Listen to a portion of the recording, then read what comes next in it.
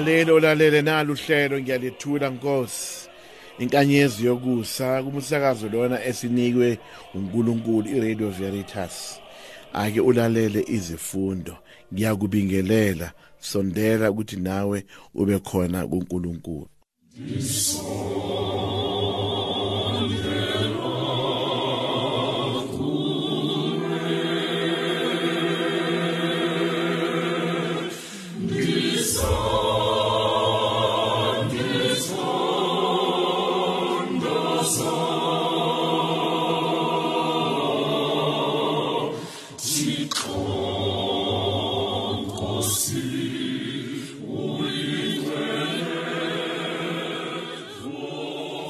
Ngolwesithathu isifundo sithathwe encwadini kaIsaya umprofete. Kuleyo mihla inkosi yamaviyo yakulungiselela zonke izizwe idili eliphambili entabeni yayo, iziphe iwayini lekhetheno namantembe namanoni nesiphuzo ehluzekile. Kule ntaba inkosi iyosuswa indwangu emboze amehlo ezizwe zonke, ulwembu olugubezele inhliziyo zabantu, iyochitha ukufa kuze kube phakade.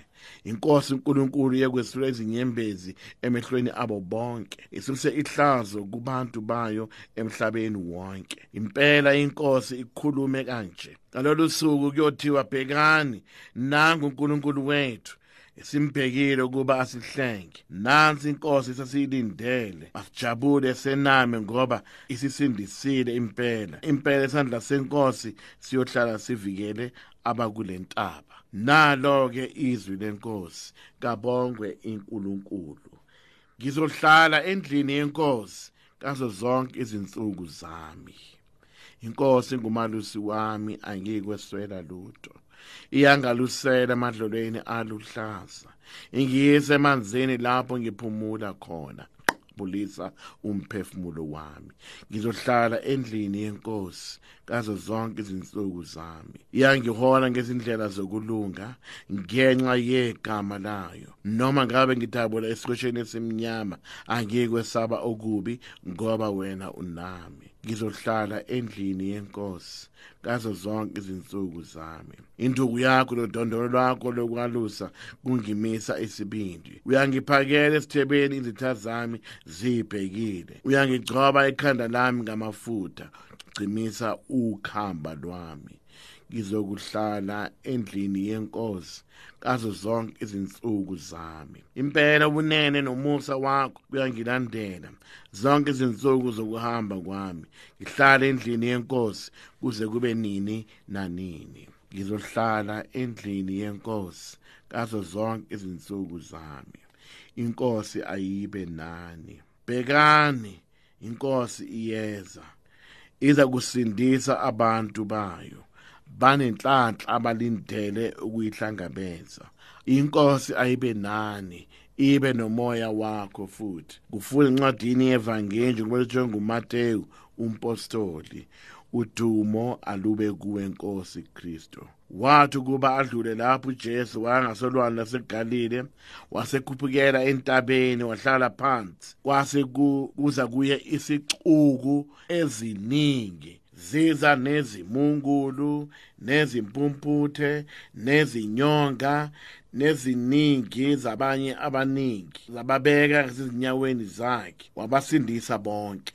Zase zimangala izixuku, zibona izimungulu zikhuluma, nezinyonga zihamba, nezimpumputhe zibona. Zase zidumisa uNkulunkulu kaIsrayeli. uJesu esebahlanganisile abafundi bakhe wathi, ngiyabahawukela abantu ngoba sekuzinsuku ezintathu behlezi nami bengadli lutho. Angithandi ukubagodusa bengadlile. Fuye baphelelwe amandla endleleni. Base bethi abafundi bakhe, konke singazithathaphi lapha ehlane izinkwa eziningi ezingasukuthisa izicuku ezingaka na. uJesu wathi kubo, ninezinkwa ezingaki na?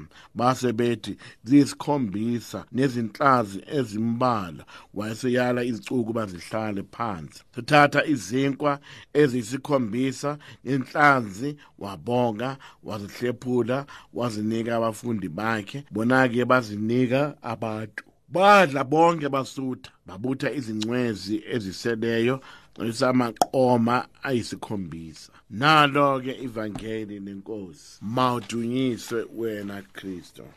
Siyazi ukuthi kusele amalanga ambalwa lapho uPhapa wethu asivulela unyaka wesihawu. Umhawu into efanele sibe nayo uma singabantu. Sifanele sibe nozwelo kubantu abadinga usizo lwethu. Yini uPhapa wethu asinika ithuba elinje? Ngoba silahlekelwe ubuntu obukade bugcwele uthando. Siyaziphilela sisodwa nomndeni wethu, kanti thina sifanele ukuba sizikhumbuze ukuthi umoya onjalo ukuzicabangela uwedwa awukho. Sicela ukuba lenkathi makube yisikhathi lapho sikwazi ukunakekela abanye ukuze siphile kahle. Emabandleni siyacelwa ukuba konke sinakho, ngabe ukudla noma izimpahla noma ama-tin staff, sisize labo abaswelayo. Umhlangano kaSt Vincent de Paul ubelesele ukuba masisize ngomoya omuhle labo abaswelayo. Konke lokho abaswelayo nabo bayojabula uma bethola ukuthize. Umoya onjalo umoya okwakha umzimba kaKristo. Masibe nomoya omuhle konke sikwenzayo. Kungubonga izipho esiphiwe zona uNkulunkulu sonke isikhathi. Mlaleli, umhawu kaNkulunkulu mawube phezu kwakho. Ngiyabonga.